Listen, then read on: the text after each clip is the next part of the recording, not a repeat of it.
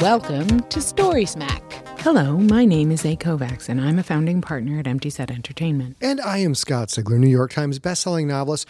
And do you really want to jump? Do you want to? Well, that's fine with me. Come on, let's do it, asshole. Let's do it. I want to do it. I want to do it.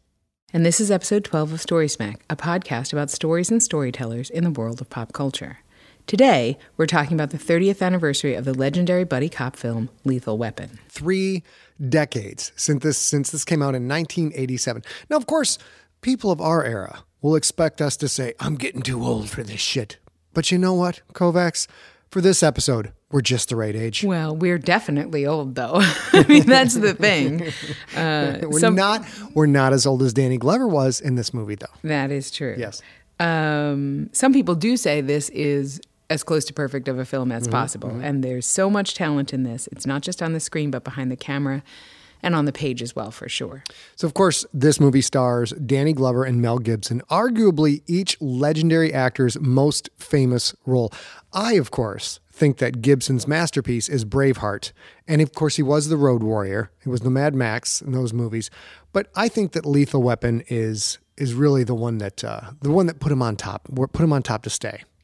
Or put him on yeah, I think, well, yeah, he's back again. So he just did all that Academy Award stuff. And he maybe wasn't up there the whole time. He had a little bit of a rough ride there for a while. Yes. What made him, it certainly put him on the map. Minted him as a Hollywood legend, I think. Yeah, and he had such great, really, really gritty turns in like Gallipoli and like you said, the Road Warrior and stuff like that, this definitely it's one of those moments where you realize, oh, Chris Pratt is not just that chubby guy from Parks and Rec. He can do other things. It was the same moment, I think, where you realize this gorgeous, dramatic actor could also be really funny. Yeah. And really serious as he's being really funny. And really, well, he's been a great action star forever, so that's good, yeah.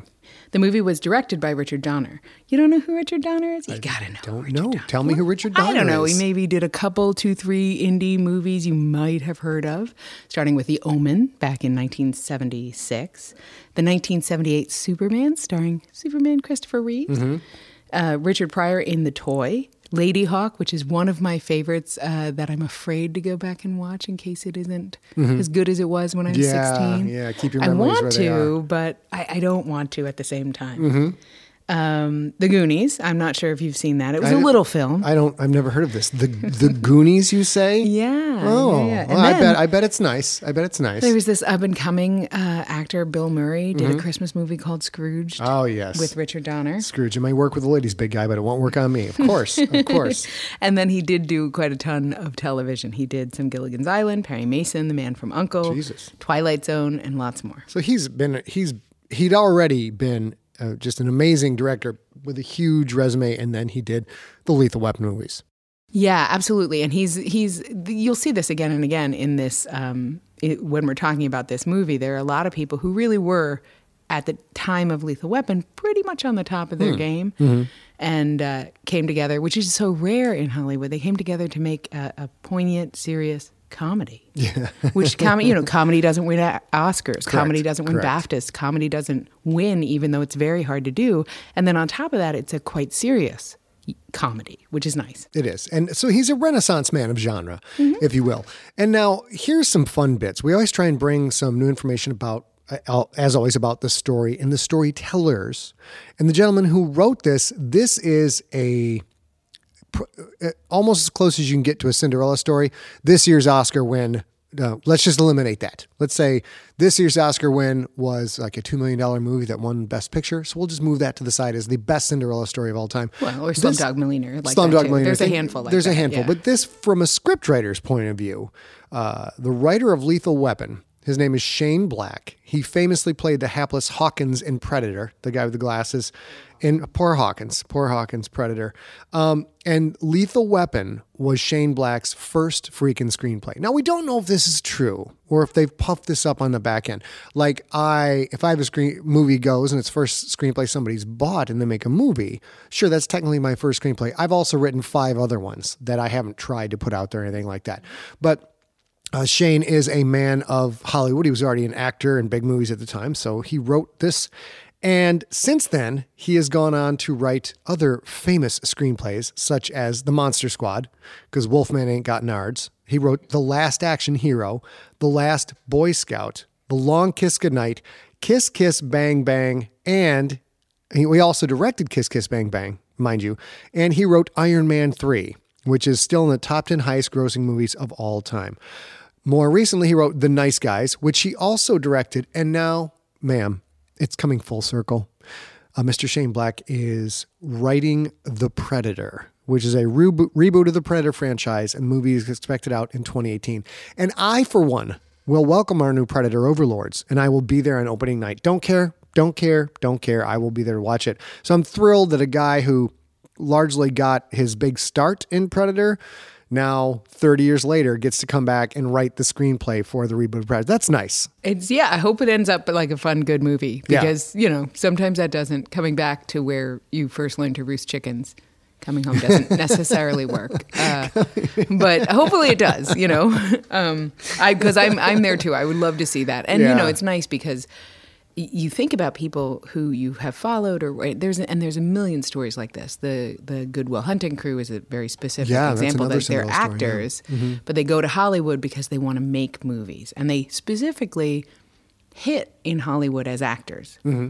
They start small, but they obviously get big. Right. But they are, Ben Affleck, I think, is arguably a better director than he is an actor, but he doesn't get a chance to direct right out of the gate because he's not a film school grad or whatever. And I think this is another example from a different angle of Shane Black coming in and then becoming a screenwriter, which is where his biggest skill set, I think, is. Yeah, definitely. But you think about how much you would learn just getting daily notes and everything else on a And we're set. already in that process. We don't have anything being made right now. We've got some a project that's in script revisions right now before we'd go to the camera, and already just learning a ton. We've learned so much at every step of the way, and hopefully something happens with this. But if not, we're still gathering all that information and getting to peek behind the curtain, and it's every day is a revelation to, do I say that right? Revelation or revelation?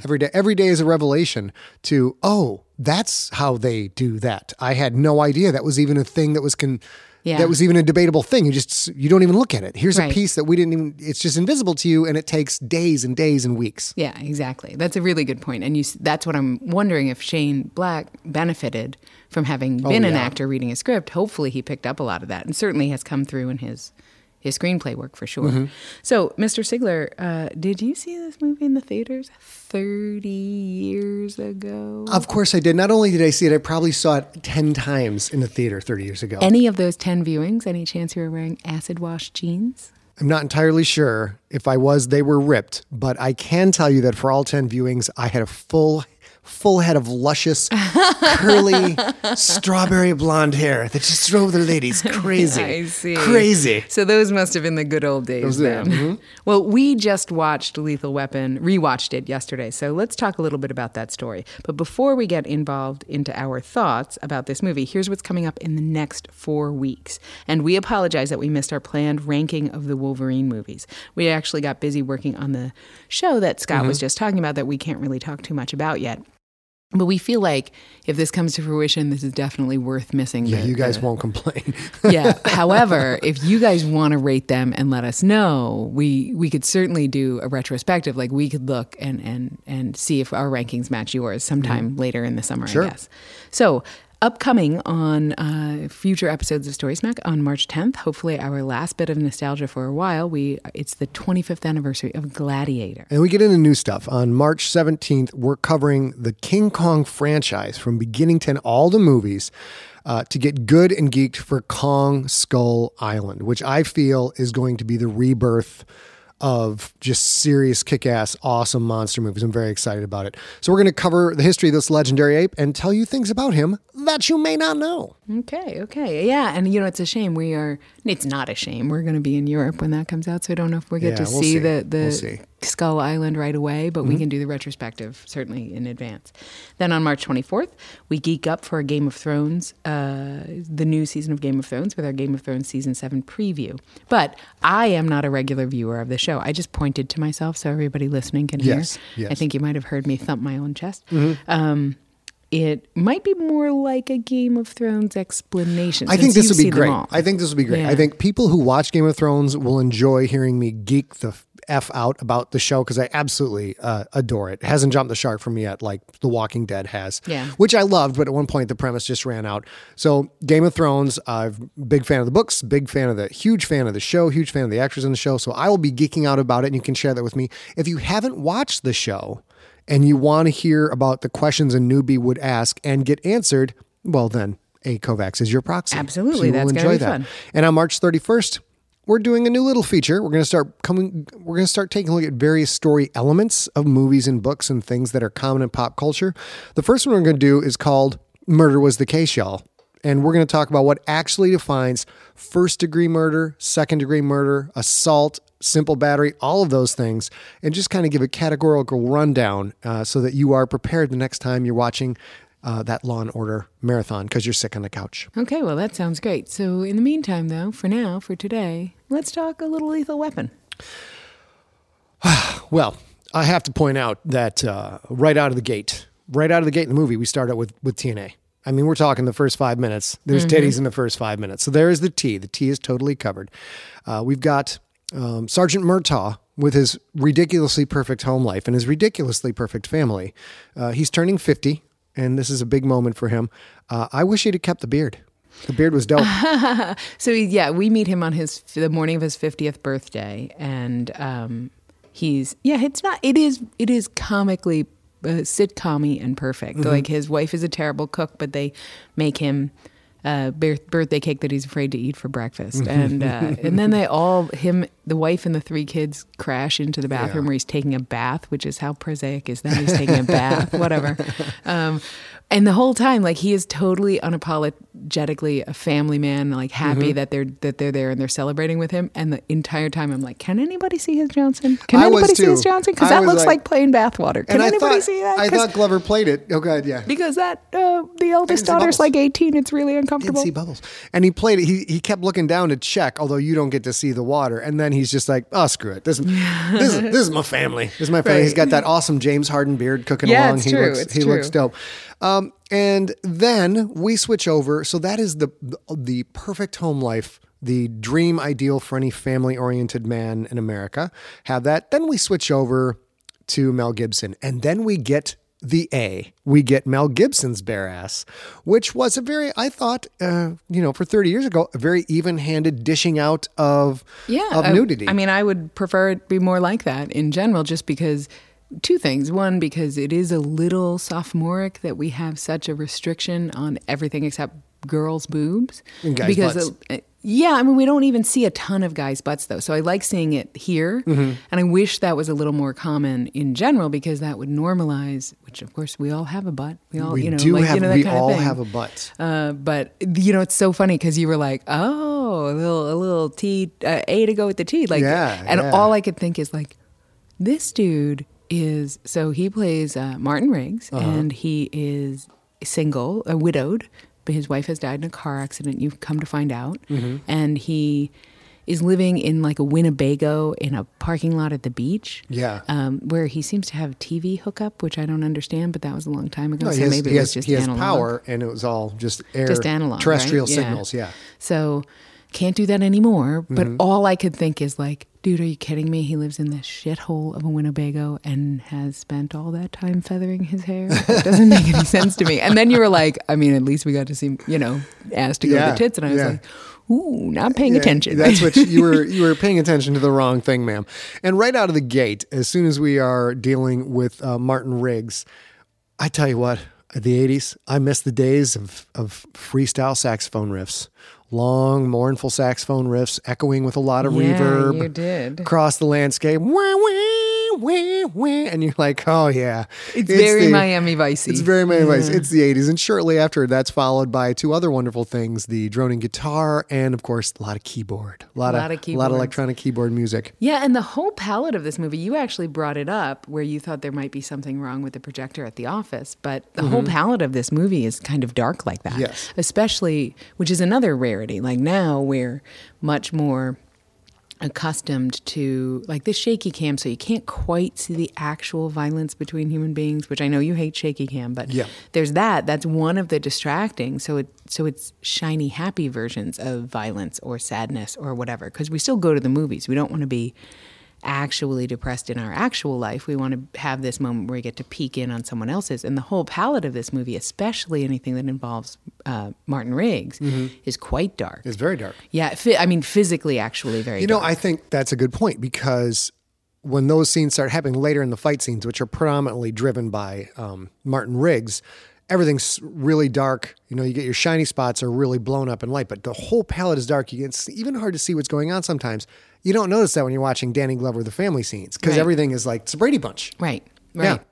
So 15 minutes into the movie, we've established that Murtaugh was our family man. He is a loving dad, and he owes a favor to a man named Hunsaker. Favors from back in the day. And we've learned that Riggs is crazy and he has a well-developed tuchus. This is all the information we have at this point. I think that's about the size of things. Still no villain 15 minutes in, which is super unusual for an 80s movie. Yes, and I have no idea if it's unusual or not for the 80s, but I think it is probably a little unusual for today, and I think it's another sort of thing like you just pointed out about the equitability of the T and the A. Obviously, Danny Glover is black, Mel Gibson is white. And that's never, the fact that, the stable, normal one is the black man doesn't matter at all to the storytellers or the story. And that's sometimes rare, because sometimes if it's different than the norm or maybe a little strange, that gets pointed out. But sometimes you get a little on the nose about that sometimes in a screenplay, and that doesn't matter at all. One thing that I found fascinating watching this 30 years later is the amount of sort of casual, really, truly throwaway lines that I'm sure I didn't notice then, and were a little jarring to me now. Not like offensive, I have to throw my popcorn down and turn off but oh wow, kind of like when you see people smoking and drinking on normal TV, or especially smoking on normal TV, you're like, oh really? But I forget what's happening. They're at a place where Dixie's house blows up, and Murtaugh comes after Riggs because his coat is on fire, and he hugs him, he bear hugs him, and without, he doesn't know what's happening, and the whole house in front of him just blew up, so he's obviously distressed, but he says, "What are you, a fag?" And I was like, wait, what? It was so bizarre because it's so abnormal to hear today, and clearly he wasn't also, the character was not offended and horrified. He was like, what the hell is going on? He was confused, and that was the choice that he made. And I've got some information on some of those points, and of course I have a list. I have a list of things at the end of this, as usual. It was just interesting because there's so many equitable things and that are noticeable for their equity in this movie that's 30 years old. That's a good point. I don't, and I haven't watched a TV show, but I'm assuming there's some level of racial commentary, racial humor in the TV show. Maybe not.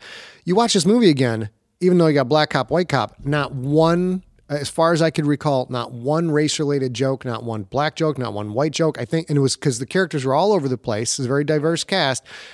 If they made this movie today, it's almost like they'd feel like it was mandatory to put something like that in. But 30 years ago, they're like, nope, these are just dudes just doing their thing. Well, and the other half of that is also true. Murtaugh's daughter, when she first meets Martin Riggs, clearly has a starry-eyed crush on him.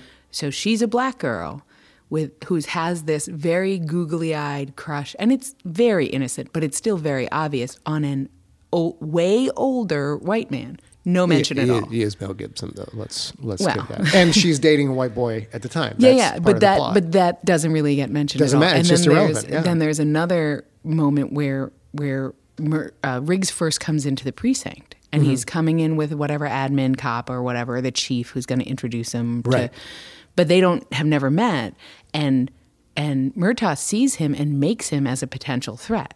And so you watch it. He's talking to another guy, and he's like, yeah, go on. And he's totally got his eye on Mel Gibson, on Martin Riggs, and Martin Riggs adjusts his gun or something, and Murtaugh screams, gun! And everybody, including Riggs, turn and brace for impact and where the threat is. It's such a good thing. Yep. And again, Murtaugh's the black one. Mel Gibson's a white one. Riggs got profiled for the long hair. Right. But there's never mention of it because that's just, it's actually nice to see. Again, it was shocking to hear some of the things we no longer do that are quite superficial, but it was also really admirable to see some of the things that that didn't register as we have to point this out because it's weird. And heading into the 23-minute mark, which is very important, so much saxophone. There's so much saxophone going on. If you guys watch it again, just close your eyes and wee, wee, wee, wee. I should have some reverb on that. 23 minutes in to the movie, Shane Black's taking his time penning this thing. Mr. Donner's taking their time. We finally meet our bad guys. And let's be honest. Let's call it like it is. This movie is Gary Busey's greatest work. It truly is. His Mr. Joshua is spectacular. He was born to play this role. The arm burning scene, it is completely dope. That moves us into the jumper scene, which is very, very funny. That's the one I cued to open up the show with. In the climate-ravaged world of 2072, the city of Pura stands as a miraculous green haven. Pura is a geoengineered paradise that protects its fortunate residents from the global catastrophes of heat domes, fires, floods, and droughts. In a time when the world outside is unsafe, it's vital for Pura's existence that people rally behind the purpose of the city, and Demetria Lopez, head of the city's public relations, tirelessly promotes its idyllic image. But when she stumbles on a dark secret that, if exposed, would be the downfall of Pura's existence, she must decide who and what she's willing to protect. From Wondery, the makers of Academy and Dr. Death, The Last City stars actors Ray Seahorn, Jeannie Tirado, and Maury Sterling. Follow The Last City on the Wondery app or wherever you get your podcasts. You can binge all episodes of The Last City early and ad-free right now by joining Wondery Plus.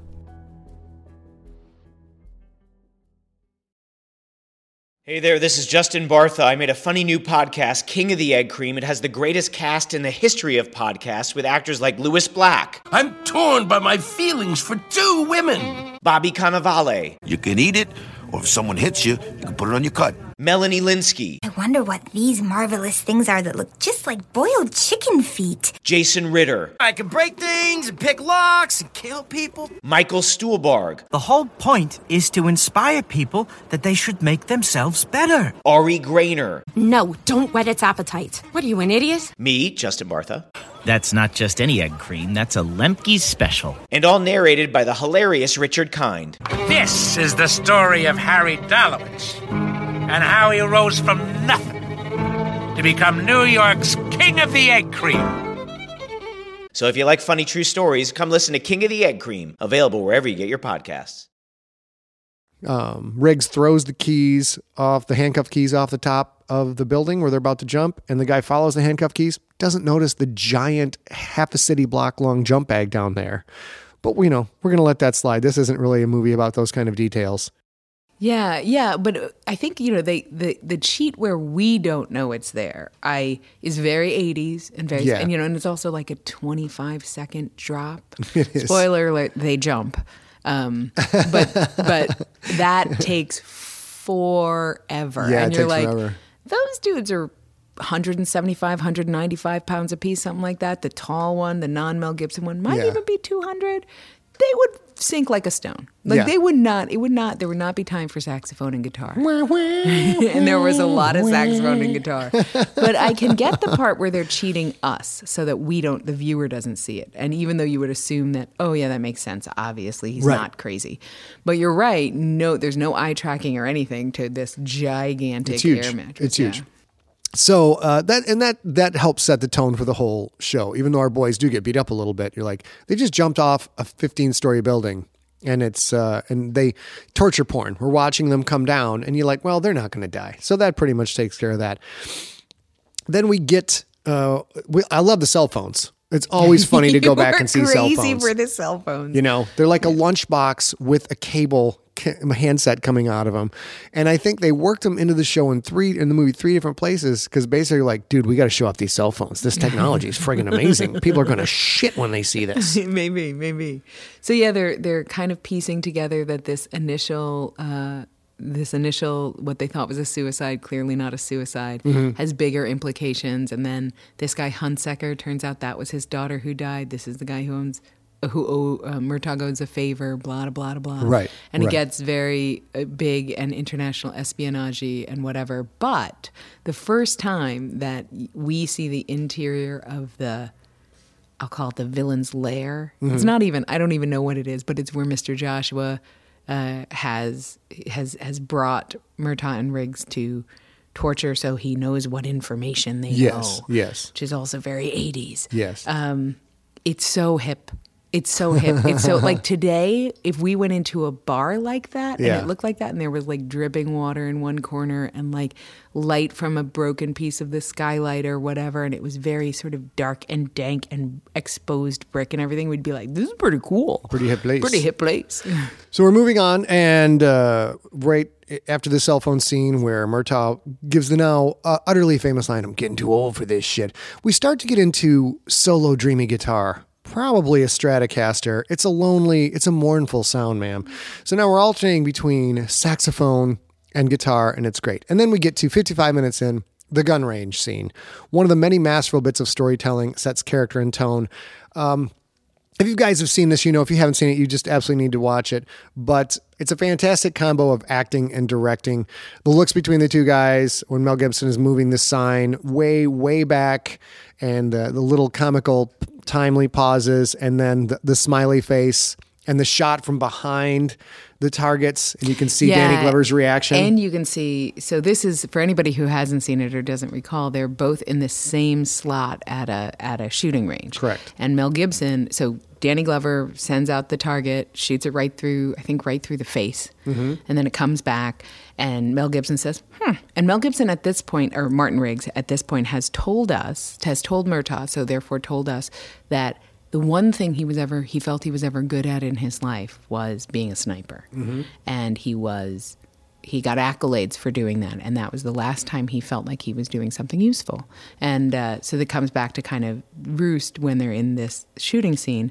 So Murtaugh says like, yep, that would have killed him. And then Martin Riggs sends it like twice as far away and shoots 7 times and then switches sides of the camera angle so that he can be essentially like he was on the left directly in front of the target. Yeah. But for the camera angle, it's better if he's over to the right, so that the stage right, so that you can see the target when it comes back down the pike. And he has shot for Murtaugh's nose, he shot in the eyes and a smile. Yes.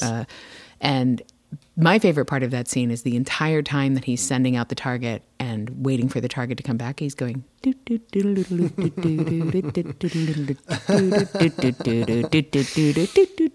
you can't even handle like, okay, shut up. Have a nice day. Have a nice day. We moved to 1 hour and 4 minutes. And as many times I've seen this, if I have noticed this before, I didn't recall it. We get to hear Hunsaker say, because Hunsaker's daughter has died. That's the opening titties that fall off the building and die. He can say, I've got another daughter. And only now, watching this so many times, 30 times, 40 times, do I realize when Danny Glover is flipping through the yearbook, that is evidence. They show Amanda Hunsaker and then her sister right next to her. Right. I never noticed that. So that's the only 2 mentions of those things. And the scene in the mansion during the Hunsaker funeral is, I think, just awesome. You look at the positioning. We get a cool window shot. There's a party going on the party nog in the foreground. The guy's got like a case of eggnog. Yeah, so we talked about Christmas movies and whether or not Lethal Weapon was a Christmas movie on an earlier Stories Back. I'm so sorry to interrupt, but I couldn't get over it. Like, this starts with Christmas music. And it's a theme throughout the entire movie. And nobody ever thinks of Lethal Weapon as a Christmas movie. Neither do I. So going back to, just for 1 second, going back to our descriptions, like part of the thing that I asked then was, does Christmas have to be part of the plot? But there wasn't a lot of Christmas in the other plot other than the giant teddy bear. And yet that's a Christmas movie. This one is not. Couldn't tell you. I couldn't tell you. But we get Gibson in the midground of this, establishing where he is in relation to the big cliff the helicopter's about to come up from. And there's a lot of subtle positioning that Donner does. So once the action hits, you don't have to think about anything as a viewer. The chess pieces are all set in place. You guys go back and watch it again if you get a chance. You don't have to wonder what's going on or how did he get there, who's where. It's all set up before the action comes. Even though there's a couple of continuity breaks, you barely notice them. And of course, you got to see eggnog's got to get shot. That's the eggnog has to get shot. It's Chekhov's eggnog. It's in the scene for a reason. Party nog. I would like to point out that at 1 hour and 11 minutes, the Stratocaster and the saxophone come together at last. Finally. They're wah, wah, blow, blow, blow. They're both playing together, and there's more reverb than exists in all of the land because it's mournful stuff, man. I have to say, I have trouble watching Intervention. I Okay. have trouble watching Planet Earth. I have trouble watching anything where there is a moment of drama that we are not witnessing a dramatic reenactment of or watching live. So obviously we're not watching anything on Planet Earth live. Everything on Intervention is a dramatic interaction. And what they do when it is time for you to shift your perspective is the lone guitar plink starts. Blink, blink. Blink, blink, and now the tiny egret is going to die, or whatever. And I had sort of a Pavlovian reaction to hearing the guitar and the saxophone together. And there's so many in jokes within this that clearly it's written and directed by people who adore action adventure movies. Because one of the big clues to Shane Black knows exactly what he's writing and is a fan of these things. It's been a long time since I watched this, but after the funeral scene, Martin Riggs is on the street talking to call girls, trying to identify Trixie, if anybody's seen Trixie. And Gary Busey shows up, and Mr. Joshua, and blasts him with a shotgun, blasts him through, of course, it's the 80s. You've got to be thrown through a plate glass window. It was mandatory. That had writing on it. Had writing on it. So you break through that.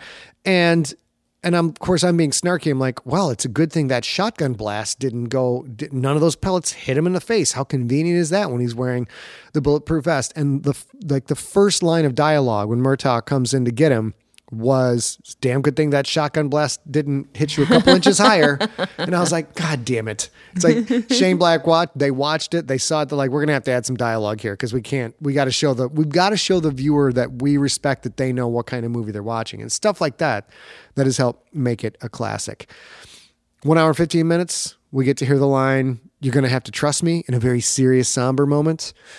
And are you familiar with Always Sunny in Philadelphia? I am, slightly. Always Sunny in Philadelphia loves to make fun of the Lethal Weapon movies, where they do a thing like, first of all, they've made Lethal Weapon 5 and 6, which are episodes. They are unbelievably funny. They're so good. But there's a scene in one of those where Murtaugh is shooting a free throw to win a basketball game, their version of Murtaugh, and he misses it. And later on, like, he has to shoot a grenade through a hoop. He's like, this is the part where you find out that thing I did in the beginning of the movie that didn't seem like it was a thing was actually a thing that would come back and be really important at the end. And that was, "You're going to have to trust me," which is a throwaway line in the beginning of the movie that Danny Glover is joking about. But now he's got to trust him because they got his little girl. Mm-hmm. They got his little girl. At an hour and 23 minutes, we get our all is lost moment. It's terrible. I mean, Riggs is captured. Murtaugh's captured. The daughter's captured. What are they going to do from there? They're screwed, right? Movie's over. Everybody dies. Well, that's not normally how these things work. No, but they do manage to get out. They do. They suffer a lot, but they manage to get out. Yes. We actually get to see salt in the wound, which is, I think, the only time I've ever seen this in a movie. It's a phrase we've heard since we were kids. Oh, just going to pour salt in his wound. And you never stop and think about that. Yeah. I would be curious if anybody listening has ever actually had a wound and been like, you know what? I wonder what that feels like. I am positive that somebody listening has been this silly and done this. And I mean, it seems like a perfectly reasonable thing that I might have done in my childhood. I didn't do in my childhood, but I might have, because I gave myself those eraser burns for no good reason. Yeah. So I'm sure I would have been dumb enough had I thought of it. My favorite part about that, though, is it's literally a Morton's salt canister. It's not like rock salt in the the industrial setting or whatever. It's like a, hand me the salt. Okay, here, boss. There you go, bro. Here's your salt, bro. It's so amazing. It's like it's iodized. I'm really shocked that my friends and I have never did not do that when we were kids. We did have a kid who liked to staple himself in our class. It's a lot of just go right down the arm with a stapler. Yeah, Gary Spray, like to staple his hand in grade school. Yeah. We had some interesting kids in our schools, and then we finally get to the end. Ma'am, I have to make a mea culpa. Okay. I have to hike open the kimono and expose my own prejudices.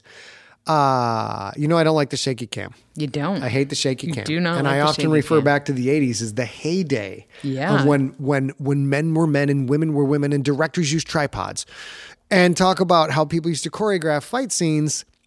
And although this classic fight scene between Riggs and Mr. Joshua is so iconic and so well done, helicopter spotlights coming down and broken water mains shooting all over the place. It's great. It's shaky cam central. Well, it's shaky cam central and fuck all dark. It's fun. You can't I mean, tell. there's a couple of spotlights from the emergency vehicles or whatever, but the entire scene is relatively dark. And It's yeah, very you dark. can't really tell much about anything. Yeah. And they apparently, these guys, we'll get to this in the list, but these guys took a lot of martial arts training for this. And the fight does go pretty well. And there's some, if you've taken martial arts, there's a lot of moves you would recognize, including what I believe to be the first ever triangle choke in a movie. So far ahead of its time. When I saw it in theaters, I'm like, the hell is he doing? I don't understand what's happening. Wait, but weren't you in high school? Yeah. And by then you hadn't learned the triangle choke? No. Wow. I was a wrestler, but no, I had never seen the triangle choke. This is pre-UFC, pre-MMA. Sure. So it was just all of a sudden kind of out of nowhere. And you sort of like, when you're watching as a kid, you're like, you sort of get like, think he's choking, but you don't really know until you watch a lot of MMA or until you've been put in a triangle choke. When you've been put in a triangle choke, you're like, oh yeah, he's screwed. Well, and that's interesting you say that. I didn't know that when we were watching, because during the torture scene where they're beating up Martin and Riggs or Martin and Murtaugh and Riggs, and we see Murtaugh have salt in his wounds, Riggs is being tortured with a car battery and a sponge and water. Great scene. And he, spoiler alert, again, he exacts retribution on the guy who tortured him by breaking his neck with a triangle hole. The guy who's hanging him? Yeah. No, he has ropes around his feet, and I think he chokes him. He chokes him to death with the ropes around his feet, which is just, as a teenage boy watching this, my friends and all my friends and I watched this over and over again and absolutely idolized Mel Gibson. And one of the goofy things we did as teenagers was a head snappy.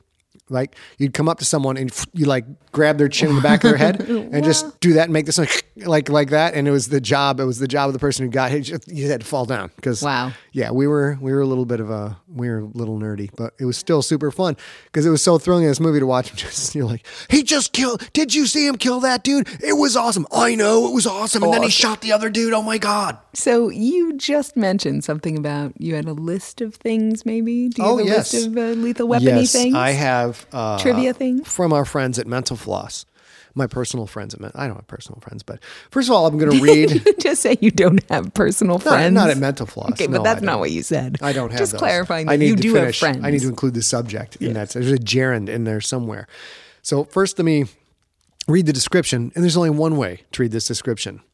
On March 6, 1987, moviegoers met Roger Murtaugh and Martin Riggs, an unlikely pair of Los Angeles cops played by Danny Glover and Mel Gibson, respectively. With Lethal Weapon, screenwriter Shane Black wrote a progenitor of the buddy cop genre, expertly combining an action thriller with dark humor. For a script that only took 6 weeks to write, Black earned a whopping $250,000 paycheck, and then another $150,000 after the movie was produced. The Richard Donner directed movie grossed more than $120 million worldwide, more than half of that domestically, on a $15 million budget. With a franchise composed of 4 films, it generated almost $1 billion in ticket sales worldwide. As Lethal Weapon makes its way back to audiences, this time via the small screen, here are 17 dynamite facts about the Lethal Weapon franchise. Why don't you give me your top, I don't know, I'm just going to rip through them. I'll rip through them. I already parsed this out, the garbage ones I've already taken out. So first of all, Shane Black, the first script he wrote was thrown in the garbage. He was 23 years old, trying to become an actor when he wrote the first draft of Lethal Weapon in less than 6 weeks. Not knowing what a huge hit he had on his hands, at one point he gave up and threw the script into the trash. I thought it was dreadful, Black admitted. I can feel his pain, because there are times when everything a writer writes you think is garbage, and sometimes you are wrong. His goal was to write an urban Western mixed with Frankenstein. So he was looking to do at that time was write an urban Western. For Riggs, he used his favorite film, Dirty Harry, as a template. That's what he was thinking about for the character, sort of that Frankenstein who everybody reviles. But for what he does, for what he's capable of, sometimes you got to go get the monster and bring the monster out to do things that only a monster can do. Sure. Wild guess. Do you know who's offered the director's chair first? Steven Spielberg. Leonard Nimoy. Nice. Yes, Leonard Nimoy.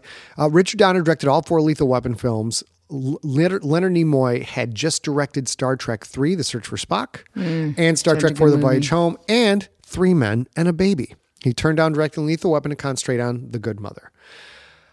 Donner toned down the script's violence and was influenced by John Wayne.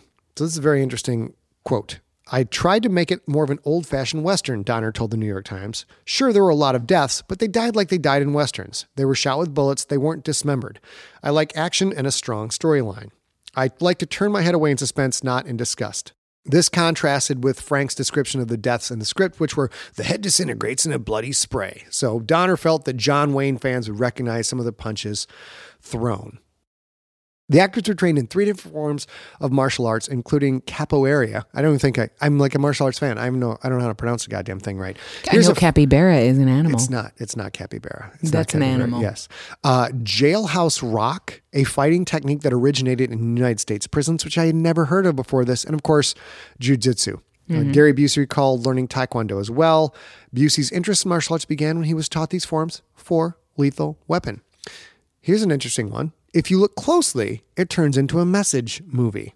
One of the biggest messages was the End Apartheid sticker on the fridge, for which Donner received death threats. Of course. Yes. 1987.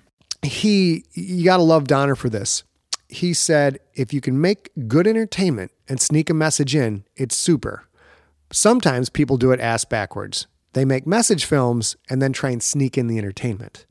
So we run into a lot of this in the science fiction world and in writing. Are people writing stories like, here's my message and I'm going to wrap some characters around my message? Or here's the story where the characters stand on their own and now I'm going to insert my message into the story. I don't, as a reader, I don't see a lot of that, but I don't know what I read a lot, but I don't know if I'm hitting those right notes. But I will say it's interesting because this was an American family in California, in Los Angeles County, who are African-American. That seems perfectly rational to me today that they would have an End Apartheid sticker on the fridge. They never reference it, but it's in the scene. They do a handful of scenes in the kitchen. They do a handful of scenes in the fridge. So it's certainly there, but it doesn't seem out of place, but I can certainly see that.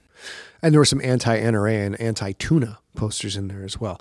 Now, going back to what we talked about, how the movie seems devoid of any racial commentary. It's just kind of optimally what we would all aspire our nation to be like. It doesn't friggin' matter. They're just dudes doing their job. It would be nice to be there. Yeah. It would be nice to be there.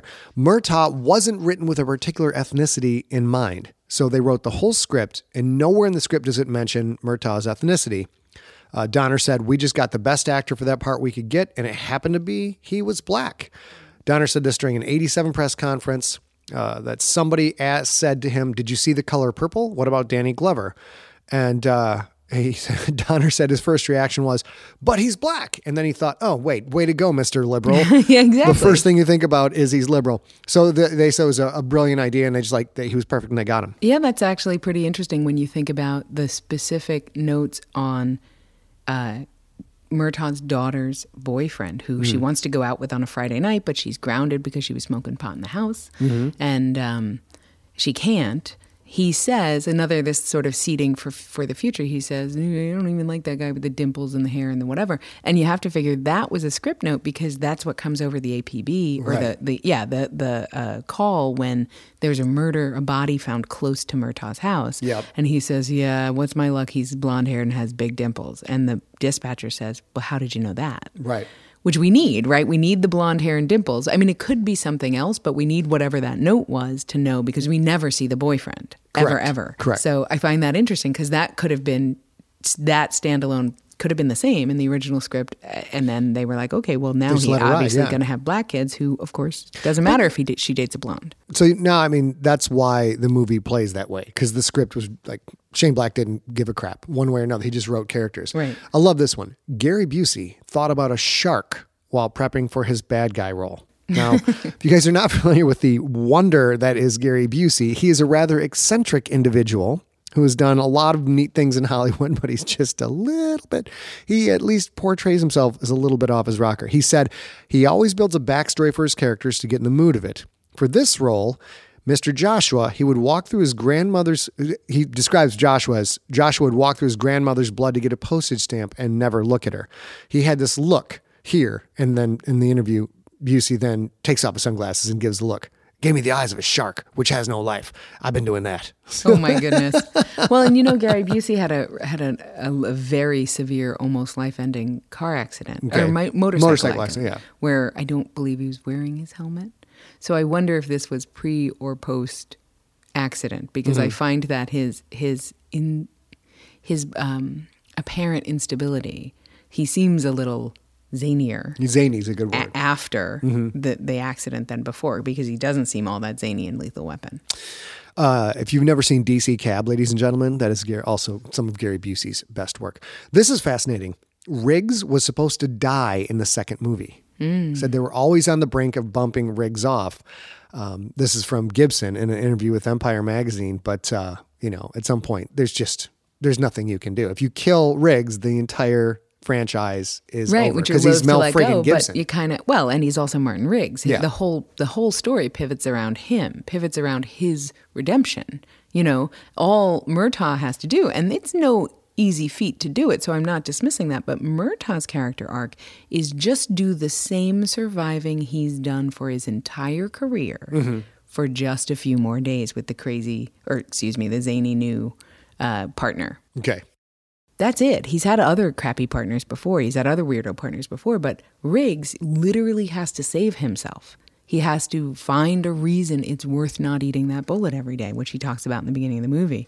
And he has to find a reason to be happy. And he just, there are a few contrived things in the later movies and the later series that really are to get his angst back. Yeah, and pull on the viewer's heartstrings, the audience's heartstrings in a very sort of cliche way. But he never takes a break. He never phones it in, not one time. He's always really trying hard to communicate that with his performance. And I find that Martin Riggs' story is the story of redemption that's the most valuable, I think, in this series, even though it's a comedy. We'll jump to Lethal Weapon 2 for a moment. One of the funny scenes in Lethal Weapon 2, the condom commercial, when Roger Murtaugh finds out his daughter's acting debut is in a condom commercial.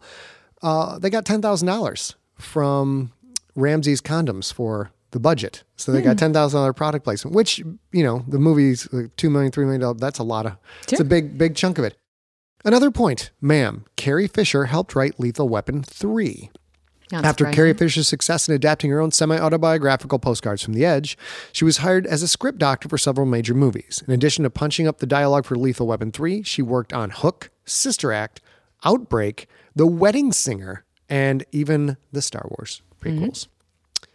Lethal Weapon 4 was made faster than the other films. Shocker. Yes, they cranked that out. You couldn't tell, I'm sure. It had to be ready in 6 months from start to finish. Not so sure it was ready. Production didn't begin until January 1998, but the movie needed to be released in July. After production ended, Frank J. Urosti had only 4 weeks to edit the movie, doing it digitally on Avid for the first time. But everybody seems to be okay with it because the film grossed $285 million worldwide, slightly less than Lethal Weapons 3's haul of $321. You want to give us your last big favorite? I got two, and you'll like the last one. Okay. Just a quick one. Jet Li made his Hollywood debut in Lethal Weapon 4. Jet Li had not done an American movie before. Also was super pissed. His fans are super pissed. He played a bad guy. So here we are, American audiences, most have never seen Jet Li. Like, that's an awesome bad guy. He's great. Back home, they're like, Jet Li, no more. He's a bad guy. Yeah, he's not a good guy. So then he got to do Romeo Must Die. He got to be a good guy. And finally, ma'am, Shane Black likes setting his movies during Christmas time because it's unifying. Fair enough. It totally is unifying. Everybody celebrates Christmas. That's a great point. The Long Kiss Goodnight, The Last Boy Scout, Kiss Kiss Bang Bang, all set around Christmas time. Because, he says at Christmas, everybody's getting together with family, eating dinner. Right. Everybody experiences that season in one way or another. There's a lot of shared, unified emotions and feelings. And there's a lot of set design that would be in common. Because I know, I have a friend who's Italian, and her family always has Christmas with baked ziti on the table, which is not a thing that has ever happened at my house, unless somebody brought it as a potluck, you know? But it isn't Christmas at her house without it, And in both our houses, there are Christmas twinkle lights and Christmas trees and all those things. So the set design especially makes everybody's, everybody's sort of home life or the public, like maybe there's a Christmas tree in the police precinct or whatever. It makes us all that same kind of human. It also stands as a stark contrast when you see the very little you see of Riggs's home. No Christmas. No Christmas, no life, no. He does have groceries. It blows my mind that he has groceries. He doesn't have clean laundry. He doesn't even have laundry to wear. He's walking around buck naked all the damn time. I tell you what. Yeah. Here's a question for you. Speaking of Christmas, ma'am. Now, my mother is of Jewish descent. My father is of German descent, German Catholic, Jewish. What do you think our favorite meal, our favorite Christmas meal, Sigler family Christmas meal is?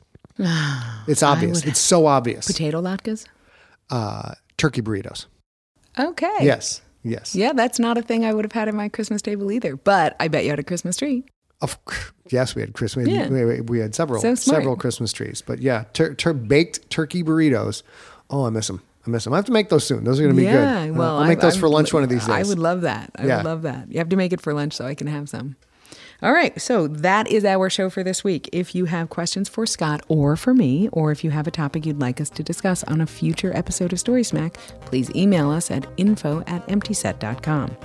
You can find us both online. Scott is at Scott Sigler on Twitter and Instagram, and his Facebook page is facebook.com/Scott Sigler.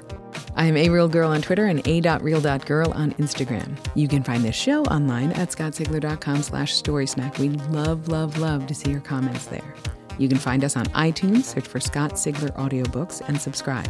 You'll get a free audiobook episode every Sunday and a big hit of Story Smack every Friday. And next week, we will ask that all-important life question, are you not entertained? Well, catch us next week, and until then, we'll talk to you all real soon.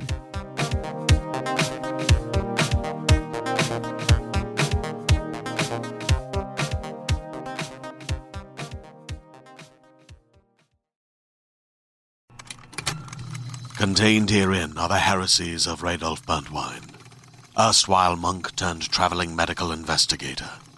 Join me as I uncover the blasphemous truth of a plague-ridden world, that ours is not a loving God, and we are not its favored children. The heresies of Radolf Burntwine, coming January 2nd, wherever podcasts are available.